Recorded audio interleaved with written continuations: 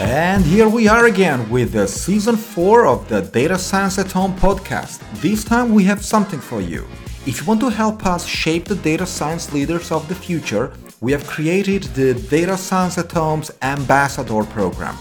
Ambassadors are volunteers who are passionate about data science and want to give back to our growing community of data science professionals and enthusiasts. You will be instrumental in helping us achieve our goal of raising awareness about the critical role of data science in cutting-edge technologies.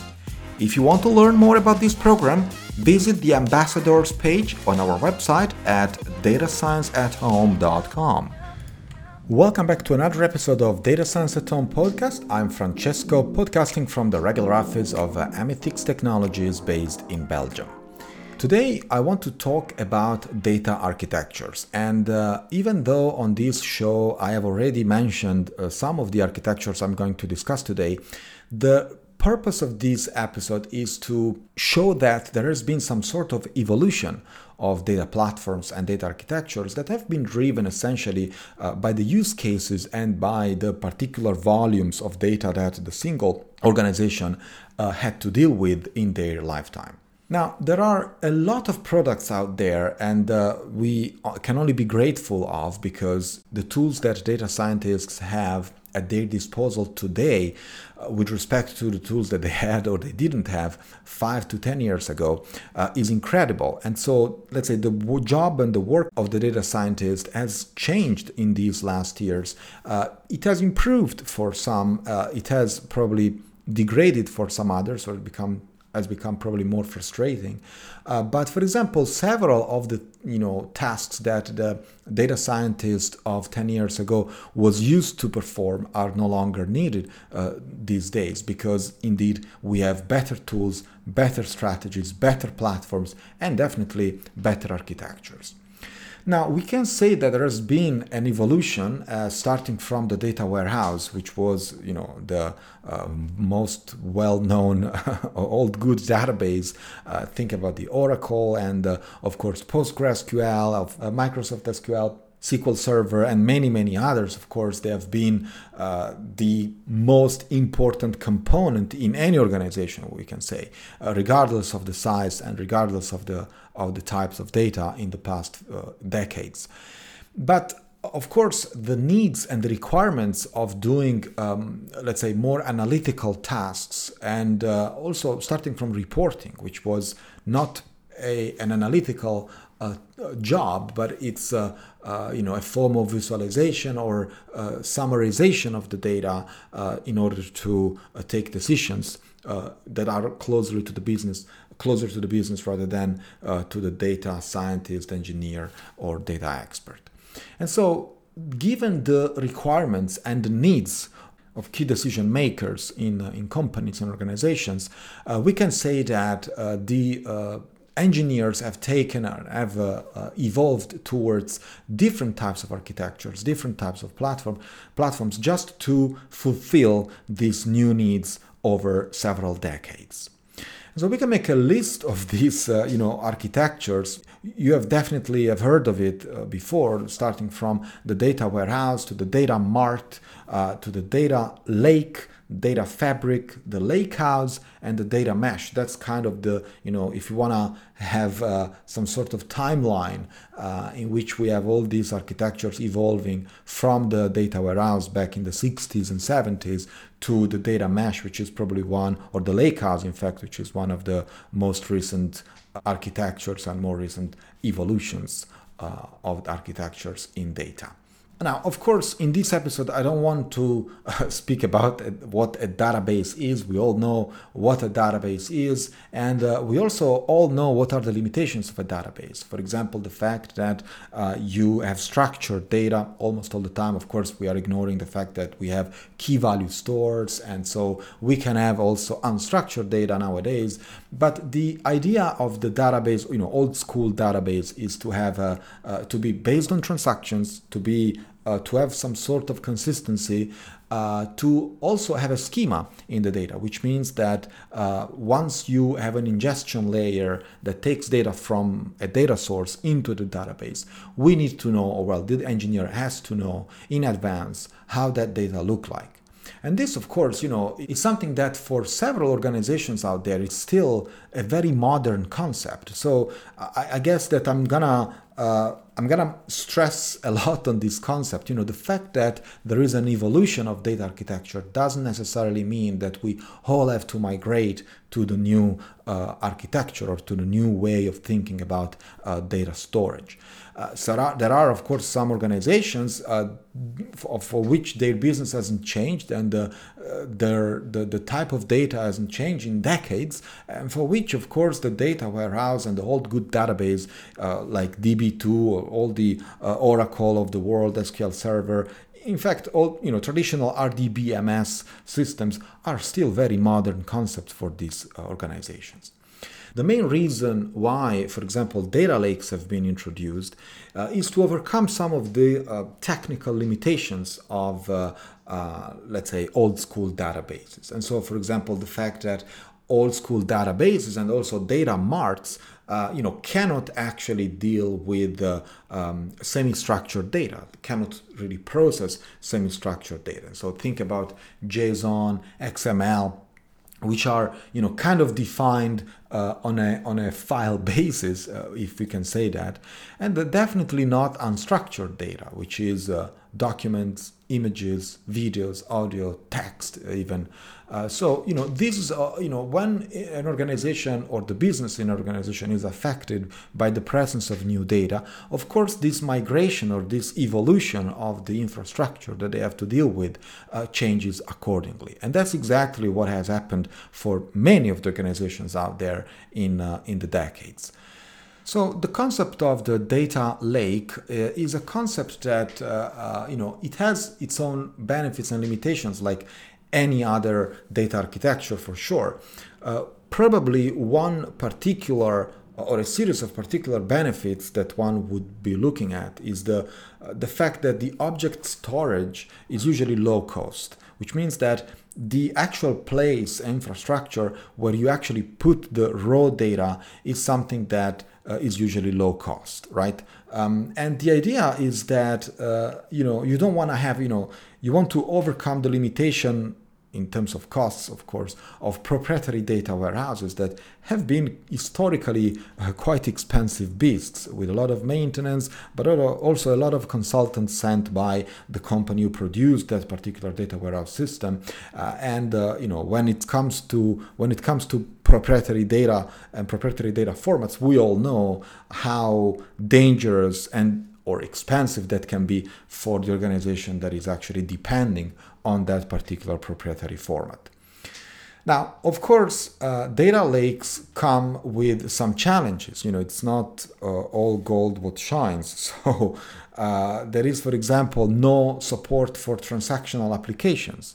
There is low reliability. There is relatively poor data quality, if I can say that, due to the fact that when you incentivize someone to put their data into one place that as a low-cost object storage, there is no schema enforcement, there is no transaction, no concept of transaction, so no consistency at all. So there is essentially much lower reliability with respect to the old school database.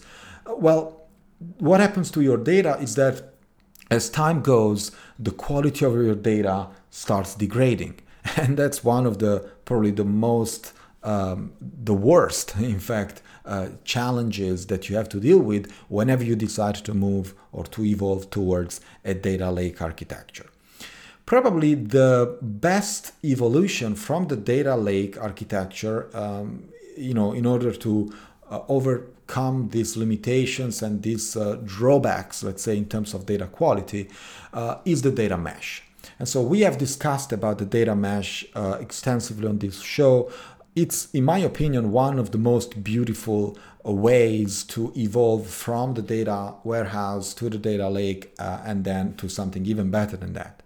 Due to the fact that with the data mesh, there comes another important concept, which is the concept of areas or domains and data product owner. So that's kind of the new concept that come from, together with go hand in hand with the concept of data mesh. These are not necessarily extremely new concepts by themselves, but they are new when they are coupled with the concept of data. Because with the data mesh, you essentially have, a domain expert or a team that is a domain expert for that particular use case or business unit, who knows exactly how the data looks like, what to do with this data, what type of applications you can run on this data, what type of information you can extract out of this data, and so on and so forth. And so these teams, in some sort of decentralized fashion, they own their own data, and they also own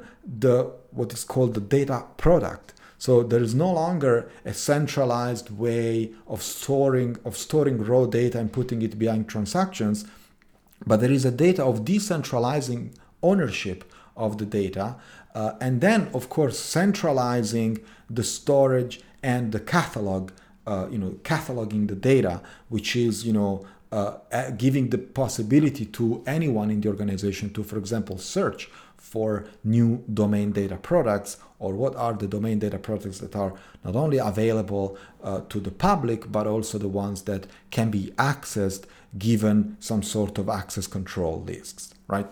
So there is, I already mentioned, access control, global governance, there is decentralized ownership, there is the concept of the domain data product that was pretty new when for data architectures and data platforms.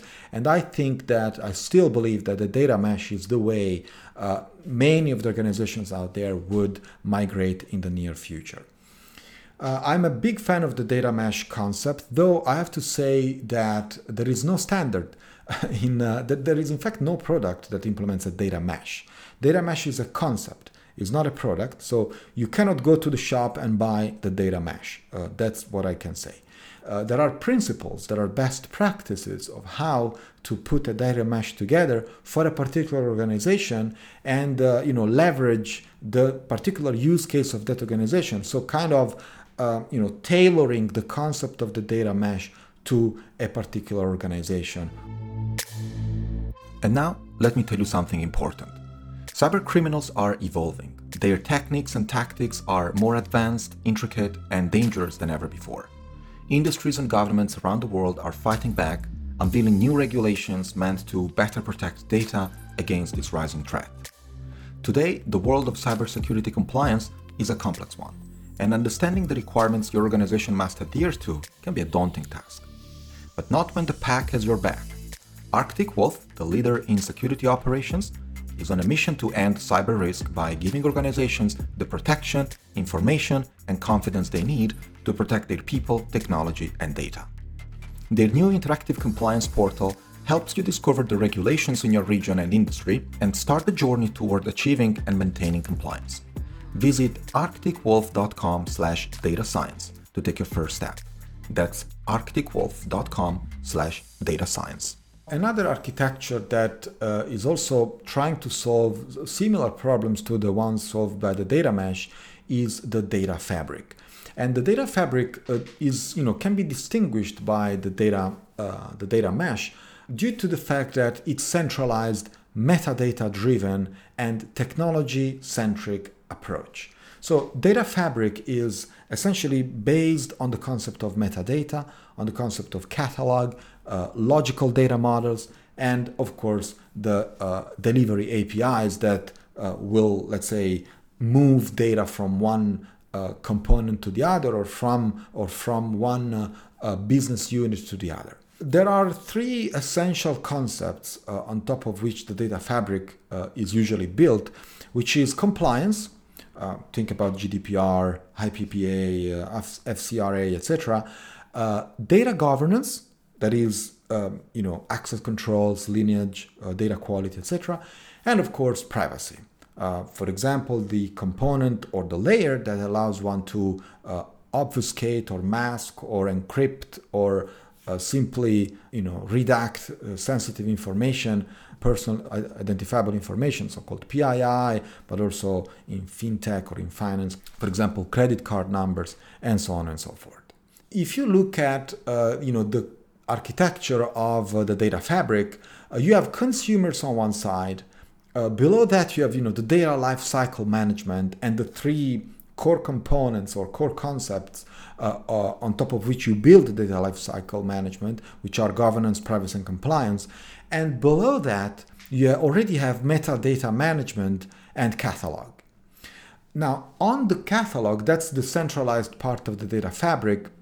You have the things that we know, like ETL, data virtualization, and of course, below that, you have the actual, infrastructure that stores the raw data. Think about the, RDBMS and the data lakes, cloud data stores, legacy databases, whatever Hadoop or whatever you might think of.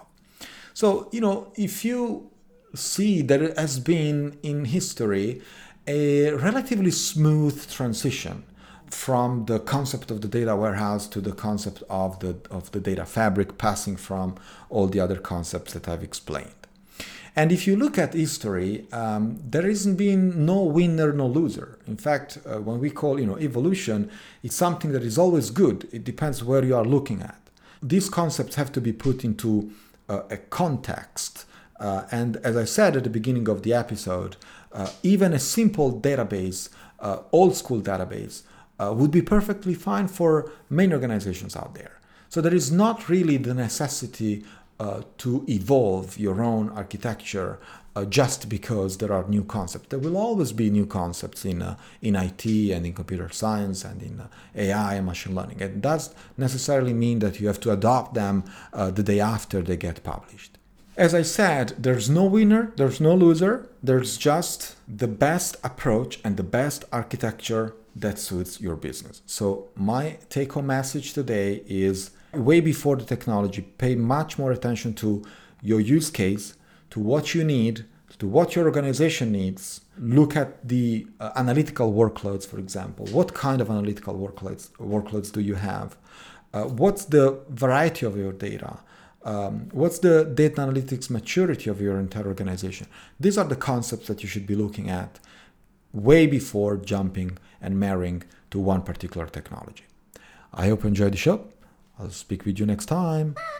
You've been listening to Data Science at Home podcast. Be sure to subscribe on iTunes, Stitcher, or Podbean to get new fresh episodes. For more, please follow us on Instagram, Twitter, and Facebook, or visit our website at datascienceathome.com.